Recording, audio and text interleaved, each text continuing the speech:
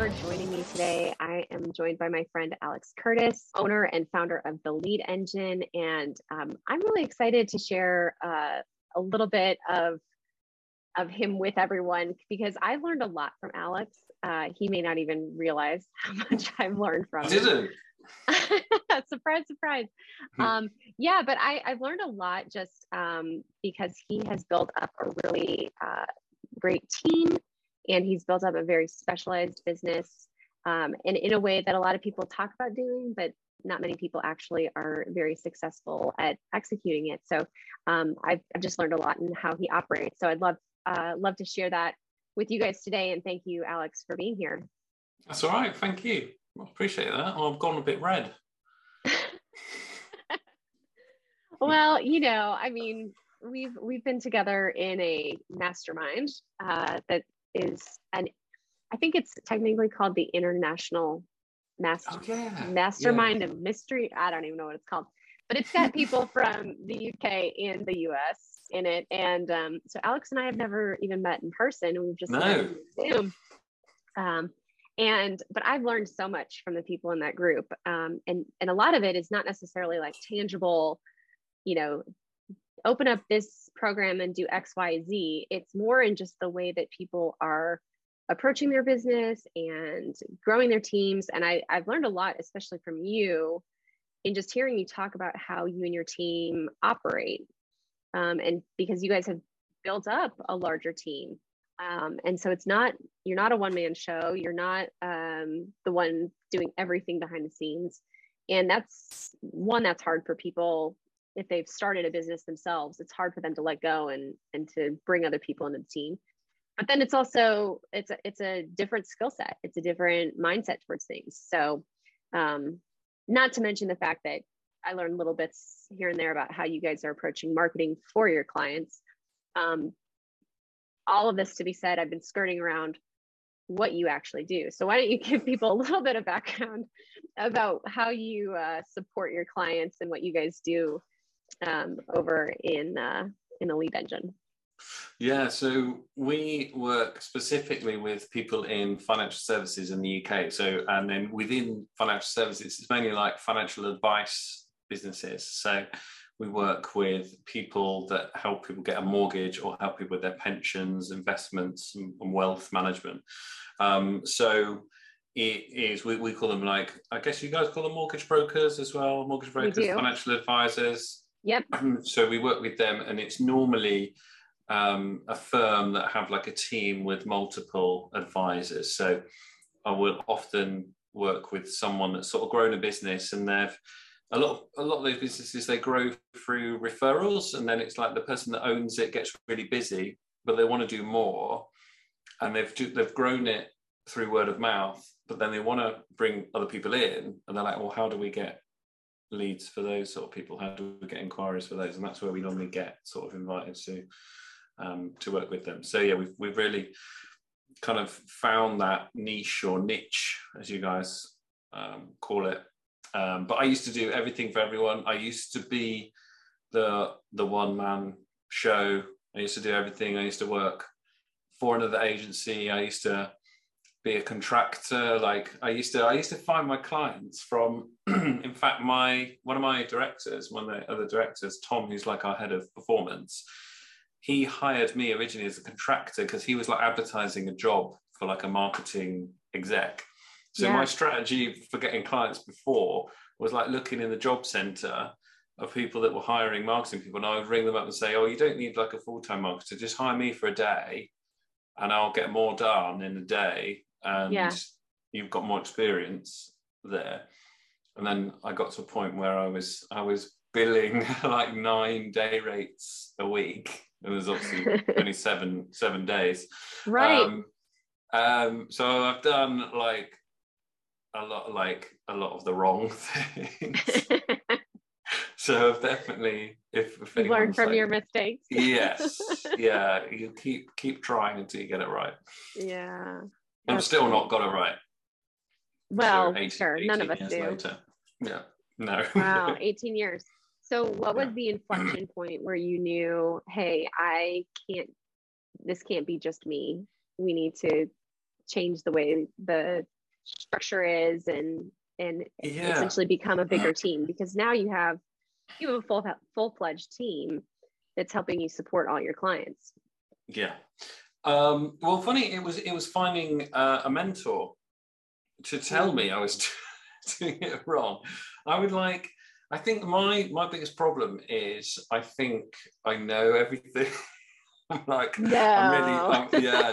I'm awful that, like, I'm really bad at taking advice, and I certainly was. I thought I sort of, like, no one could tell me what to do, and I would have paid for a mentor or a coach, because I thought I was better, which was stupid because I wasn't. Yeah. But luckily, in the business centre local to me, they had this thing called an entrepreneur in residence. So there was this guy that you probably have a show on TV like it. It was called Secret Millionaire in the UK. So it's like, so the show is that there's a millionaire who pretends to be poor on, like, that hasn't got a job, and they're on benefits and things like that. So they pretend to be, and they find people in their local communities that are doing, like, really good work for charities and things like that. And they get to know them. And then at the end, they do this reveal. They're in their suit and they're like, oh, I'm not Joe Bloggs, the guy without a job. I'm actually a millionaire, and I want to donate this money to you for the amazing work you're doing. Oh, cool. So he did the show, and it was local to me, and he was donating every Thursday to coach people. And I sort of forced my way in, because you were meant to have an office in the thing. And I was like, I messaged him on LinkedIn all whingy, saying, look, they won't let me in. I'm like billing 9 day rates a week. I'm like the superstar. And he was like, well, if you can't get in, you'll have to hire me. And I'm like, £800 an hour. And I said, well, go, okay then, I'll pay you that. I sort of called his bluff. And then he said, oh, come and meet me next Thursday. I'll make sure they get you in. And then I met and sat with him every Thursday for a good year. And then, so I learned a lot. I learned so much from him, of things like, I never thought you could sack a client before I met him. And I'd whinge about a client. He was like, well, get rid of them. I was like, you can't, what? You can't get rid of clients. Like, what are you talking about? Yeah. So things like that. So I learned so much from him. And he's got a book called Failure Breeds Success. Okay. And so all the stuff you've probably learned from me, I've learned from him. I'm just passing it down. Hey, isn't that how we all share things, right? Yeah.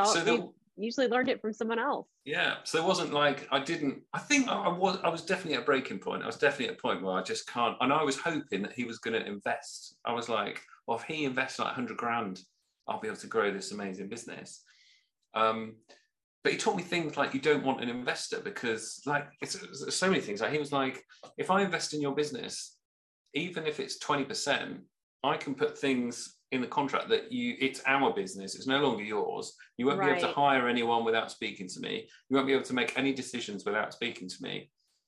This whole 50% ownership, whether you own more than 50% or not, is like, it's nonsense. I could write into the contract, if I invest X amount for 20%, that all your decisions have to come through me, and then it won't be your business anymore. So it was like things like that I didn't know. So he taught me loads of things about sort of business that really helped me. So it wasn't like a conscious decision. And then it was like literally a month after I met him, I hired my first 2 people. Yeah. So his name is Mike Green, by the way. You can look him up.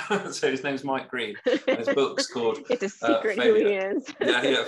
The Secret Millionaire. So yeah, Mike Green, and the book is Failure Breeds Success. And I still chat to him, now. Like, I met him for coffee the other day, I messaged him just to have coffee with him when I didn't need anything. I thought, I need to just buy him lunch when I don't need something. So I felt so guilty for, like, always coming to him with a problem. Wow. So yeah, I think I had all the marketing experience, but it was like the business stuff. Yeah. And you sort of need them both, I think. Yeah, for sure. Yeah, especially if you're growing and scaling. A lot of people go into business for their specific specialized skill, and they don't really think about, I mean, I see the same thing.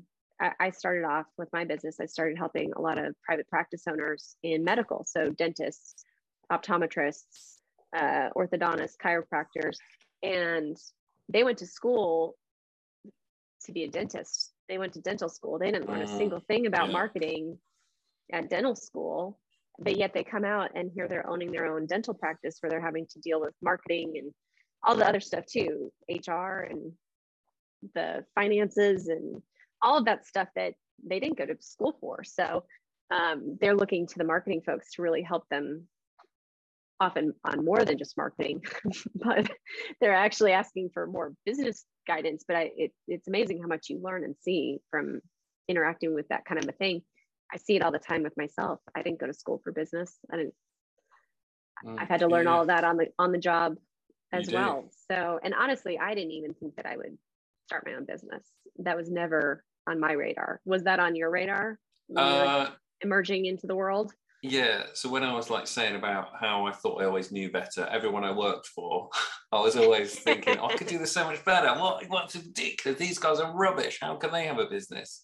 Yeah. I was always frustrated working for other people. So yeah, I was like, but then I remember feeling frustrated because I just didn't know how to. Yeah. But yeah, I think that it was always, I don't think it was ever a single job where I was like, I'm happy working for someone else. Yeah. Interesting. Did you ever picture that you would have like a team like you do? Or did you think you would just do the freelancing kind of contractor thing? It was always a dream, yeah. It was definitely always a dream. And it's funny, like before the pandemic, like having the dream was like having a big office with loads of people in an office. And that was kind of like some sort of status symbol. And like looking back now, I'm thinking the office was so not necessary, and it was all for show. It was like we were like, oh, let's get this really big office. Like we didn't need it was ridiculous. Like we got this big meeting room and no one ever came for a meeting because we did it all. I think we had one. We would have genuinely, there was only one client who I reckon might not have used us if we didn't have an office. So it was just nonsense. Well, and now, yeah. But it was a dream. It was a dream. It was like, it was so much like, yeah, I feel like an idiot, like think about it now. Hey, lessons learned, right? Yeah, no, exactly. Yeah. And then I think as well, you don't think, oh, how much like effort it is, like managing people and getting the right people. And then sometimes you think, oh, how can I do this with less people? I think your sort of mind shifts a little bit. You touched on earlier, like people struggle letting other people do it. I wish I could hand everything off and let everyone else do it. So I'm not like protective over it.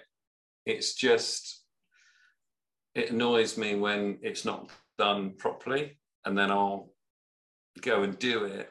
And I think I still have the problem where if it's quicker for me to do it than to teach someone, I'll still do it. Yeah.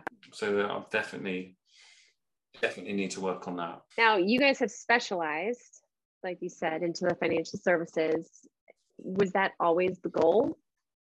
And how did you decide where to, niche your focus? And tell me a little bit about how you made those decisions. Yeah, well, it's funny you brought up the dental practice stuff, because I remember I was doing like websites for anyone and everyone, and I remember missing out on a website for a dentist because they went with a specialist, and I was like looking at these other websites. I was like, those are terrible. They are like dreadful websites. But the guy chose them because they were a specialist. He was like, oh, I think they'll just know how we operate. They'll understand it a little bit more, and because you've not done like a dentist website before. And I was like, that's ridiculous. Why would you even? Yeah. But you do understand you're going to get a terrible website. Like I was kind of like, I just couldn't wrap my head around it. Right. But people feel comfortable when you sort of know their business. So a lot of the time, I think I think we think people want to buy the best product, but they actually want to buy, I don't know the best way to put it. It's kind of like the easiest choice. It's kind of like the less risky, the safest. People are looking for the safest option when it comes to things like websites and stuff they don't know about. So that was like one big thing where I was kind of like, you know, am I missing a trick here? And then I think the financial services thing, I'd always done a lot in it. One of the agencies I worked for, well, we had a big financial services client, and then when I left that agency, I picked up other clients in that industry while I was still working with anyone and everyone. So I still did a lot of it. But the other thing I did a lot of was like sports products, because I was into my sport, my rugby, my football. I picked up a guy. He was an ex-rugby player, and he had these sports products. So they're like big cryotherapy chambers and these things called recovery boots. So it was like professional athletes. My husband would love one of those. Oh, really? So I've got some recovery boots in the office somewhere from those days. And then also there was a company local that created portable floodlights for sports teams. So it was like for training, so you don't have to do your training on your match pitch. You could do it on the training pitch, but you got these portable floodlights. So I did a lot in that. And at one point it was a choice. Do I do the financial services thing, or do I do the sports products thing? And I think it was... I can't remember the decision, but I remember it was just kind of like looking at things. But wherever I got more experience, it's more the financial services thing felt like it was more scalable. Like all that our client would have to do to hire a new advisor was buy them a laptop, and a lot of the time people hire self-employed advisors, so it's not horrendously expensive for them to scale. Right. So I thought, we can help people more. It's more scalable market, whereas like a manufacturing thing, it's a big and I think I found with the sport, I don't really like e-commerce. Like, I hate e-commerce. Like, I like working when it's like you're kind of selling one big thing rather than lots of little things. I think that's where I sort of enjoyed it more. And I think as well, the clients in financial services, they were just bigger budgets as well, so there was more. I find it's easier when there's more budget on the table. And then, so yeah, it wasn't, I can't remember. And I think I trialed it. We were doing like PPC, some Google ads, and I trialed getting some financial service clients with this kind of specific thing, and that started to work. And then it just evolved into it, and then at one point we said, look, we're only going to work with people in financial services, and that's the stake in the sand sort of thing. I love like how you just shared your whole process of just I mean, it wasn't like you just like abruptly woke up one morning and said, we're going to go target selling only blah blah blah. Like you had some thought process, but then you tested it, and obviously there were some direct decisions, but it wasn't this abrupt shift immediately. You had a process behind why you did what you did. I think if you're gonna choose one yourself, I think it's you've got to have credibility within. You can't just, because you need to understand your clients. So I think any marketer, you just need to know the client better than anyone else. You need to speak their language. You need to, like, there's so many. So here's like an example of one of our clients. So some people do mortgages for people in the military, right? And I remember this guy put we split tested an ad, and it was a Facebook ad, and it was like, one of them was like a stock image of people in the military, and the other was like a really awful photo of the advisor in his military gear back in the day. Okay. So it was a rubbish looking aesthetically image, and he's got his medals and everything. But the one with him, and he was like, I used to be in the military, I'm now a mortgage broker, It was like performed ridiculously. The other one got loads of like rubbish comments, like, "Oh, that isn't a proper tank," or whatever it was. It showed no credibility. It's still the same mortgage broker, it's still the same company, still the same logo, everything else. But it was like one of the adverts showed that we didn't understand the end client, the end customer. Right. But the other one just absolutely showed you, I'm one of you. That's all it did. It was like, I get you, I'm going to look after you. And it was like he got loads of business from it, it was effectively a selfie of him. But what it demonstrated is that he knew them because he was one of them. Yeah. So it's a bit like the whole niche thing. It's like they're comfortable that you specialize and you've worked in that, you only work with them, and then you've got the credibility and that you understand them. So it's like really, and it's just things like using the right language, being able to talk to them in a way, because you can't fake pretending to niche. So it's like the more you learn about your client, the better your marketing becomes, because you just learn so. Well, we still learn so much every day. So it was like 2004, I built my first website for a mortgage company, and we're not nearly what? So we're 18. When I said that, like 18 years, I wasn't joking. You know, it's like, but every day I probably still learn something new just by talking to them, just by hear. Like, that's one of the benefits of the podcast, and like interviewing people within the industry, still learn things about them. You still, you know, and that just builds up your knowledge, so you become like the best. And you can say, I talked earlier about having a bit of an ego, but I think now I can say without ego, right, that no one else could match my specific knowledge of marketing for financial advice companies in the UK. Yes, it's very small, but we've positioned ourselves to be the best, and we've got the credibility to do that. And that's why we pick up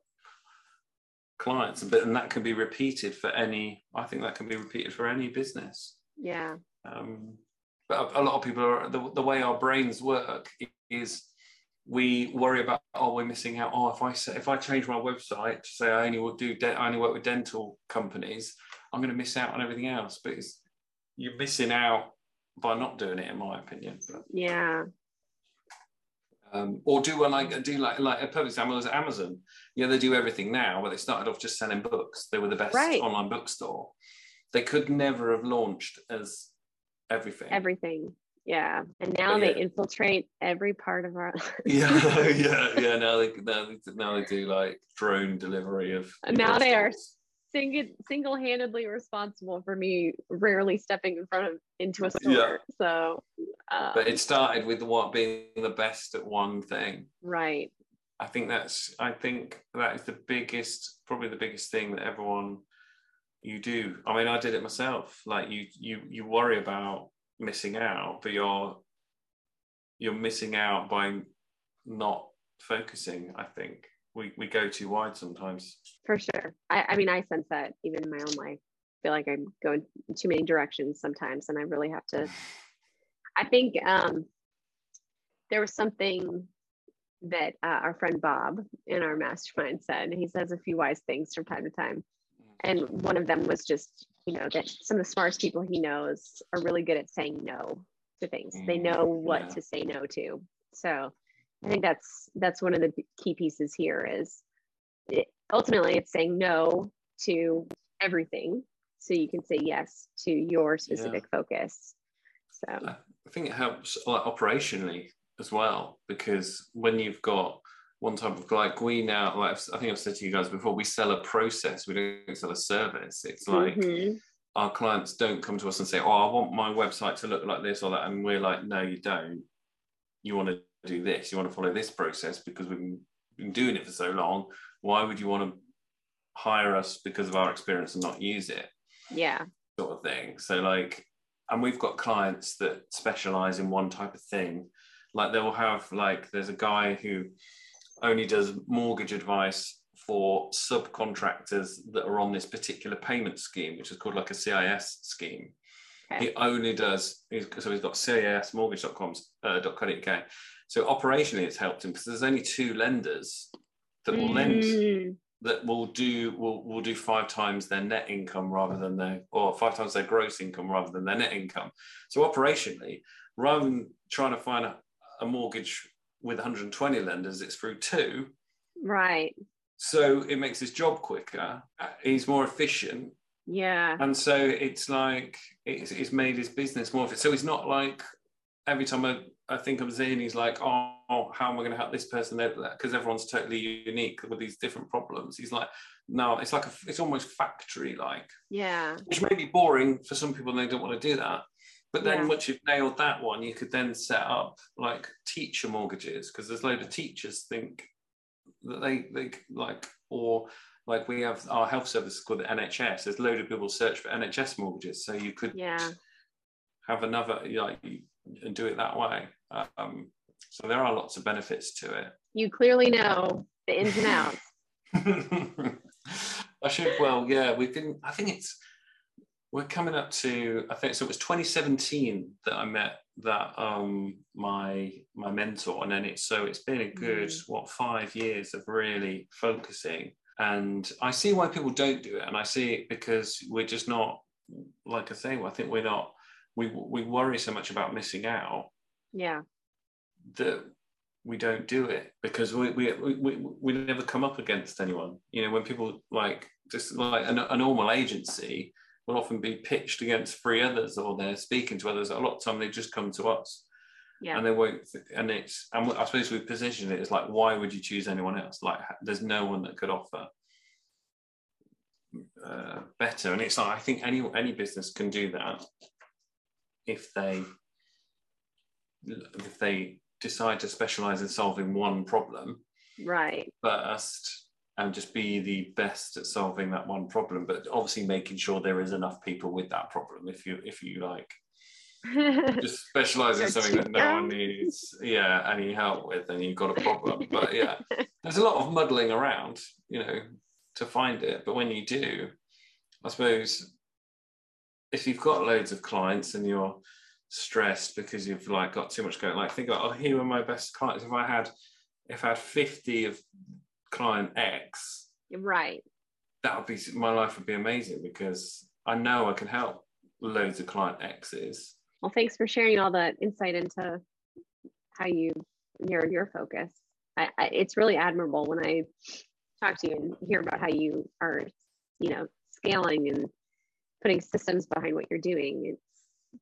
That's only possible for when you have that focus. So I think I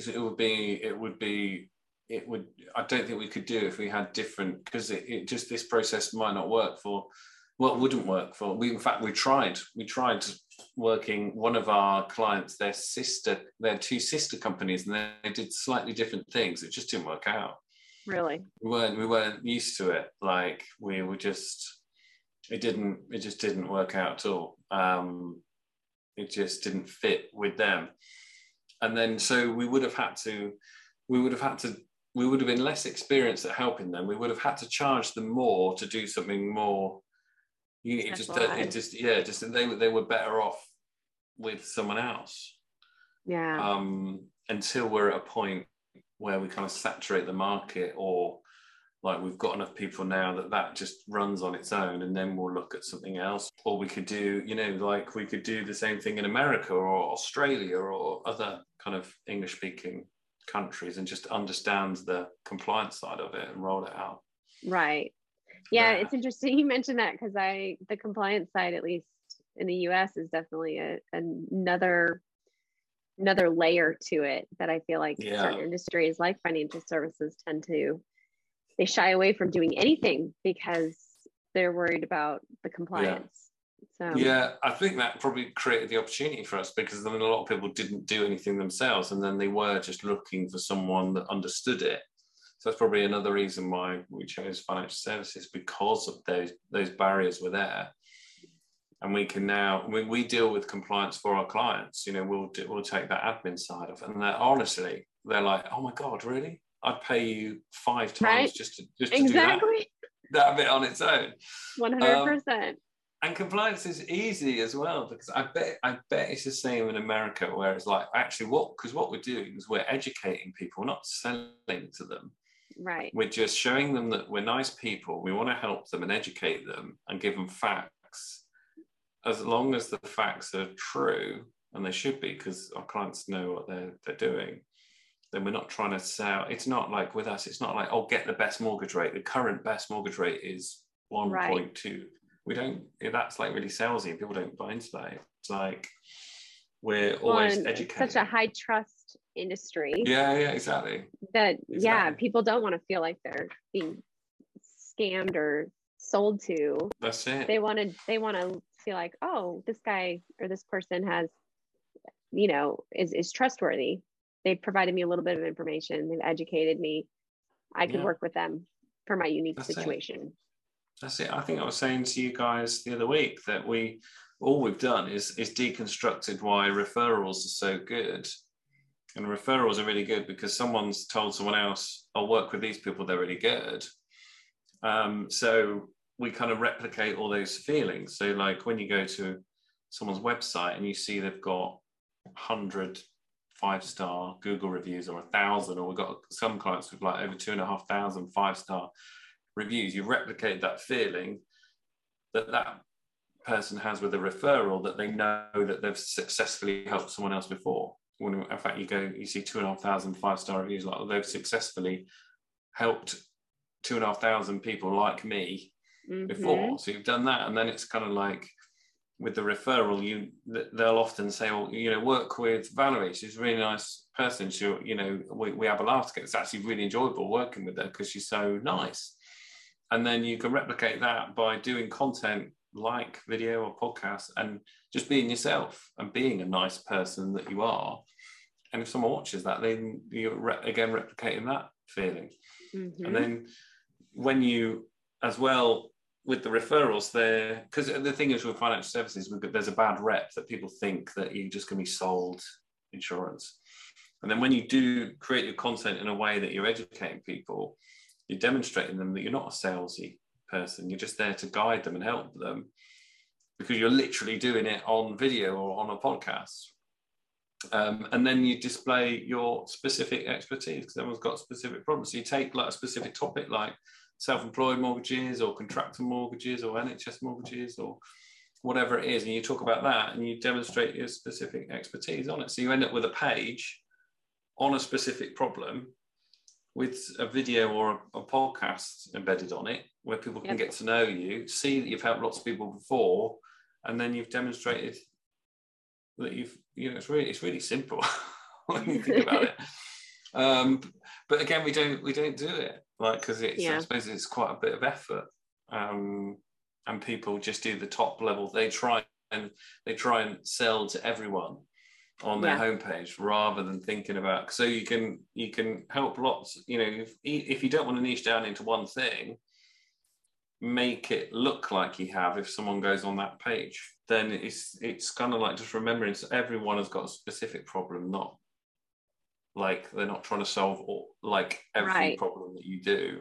To your point, there's so many specific questions. I mean, I can't tell you how many times just this week alone that I've picked up my cell phone and I have typed in a specific question in Google. People are asking specific questions all the time. So you answer that specific question, it's going to pop up, and it's going to build that instant credibility with people. So all week I've been researching septic systems. I know, real sexy topic. And I've been Googling questions about it left and right, because we have to replace ours at our house. And it's, we're having to talk to different surveyors and different inspectors, and there's engineered systems and there's prefabricated systems. And you have to be your own advocate to figure these things out. So a lot of people are out searching for questions. And just because I searched for a question about how this certain process works in a septic system, that doesn't mean that I'm going to go install my own septic system and not hire an expert. And I think that's one of the things that a lot of people hesitate. They're like, am I going to give away too much information? Are they going to not want to hire me because I'm telling them what to do? And it's actually the reverse. Most people are realizing, oh, yeah, I can understand a fraction of what they just shared, enough to know that this person knows what they're talking about. Yeah. So I'm going to hire them. It becomes a really, really easy process when you provide those answers for people. Absolutely. The only way you can demonstrate your expertise is by telling people how it's done. So if you think, like, for example, one of those ones was like a prefabricated septic system. So like you'll be, if you do your research and you find out, oh, that's where I'm going to go, you'll probably feel more comfortable with a company that only do prefabricated ones, and that they've got like loads of 5-star reviews of people that have bought that already, whether they've installed it themselves or not. Right. And that you probably feel more comfortable by seeing the salesperson, or the people the salesperson isn't salesy, because like no one wants to be sold to. If they've got loads of educational videos on their prefabricated septic system, you're just going to feel more comfortable picking up the phone, having a conversation with them over the company that have got one page with all the septic systems on, and it's like buy now for only $4.99 or whatever it is. And sadly, it's way more expensive. Yeah. It's like we've got, because we live in the country as well. We've got a system for our courtyard. It's going to be painful. I'll just say that. But no, it's true. I mean, if you can already take someone down that path and show that you know your stuff, by the time someone's ready to pick up the phone to talk to you, you don't have to prove anything to them. No. They're usually ready to keep moving in the process if you've exhibited to them that you understand and you know your industry. So that's great that you're helping people do that. So Alex, if people want to dive into more of what you guys are doing in the financial services industry, or just hear the way your brain thinks, because you've obviously shared some really great insights here today, where can people get more from you? So our website is theleadengine.co.uk, but we've got a podcast called Advisors Assemble. If anyone is, I presume it'd be quite rare or be a bit random. Maybe there may be one mortgage advisor or something that's you never know. But check. So we've got a podcast called Advisors Assemble, which, if you are a superhero fan, yes, it is a reference to Avengers Assemble, because we're that cool.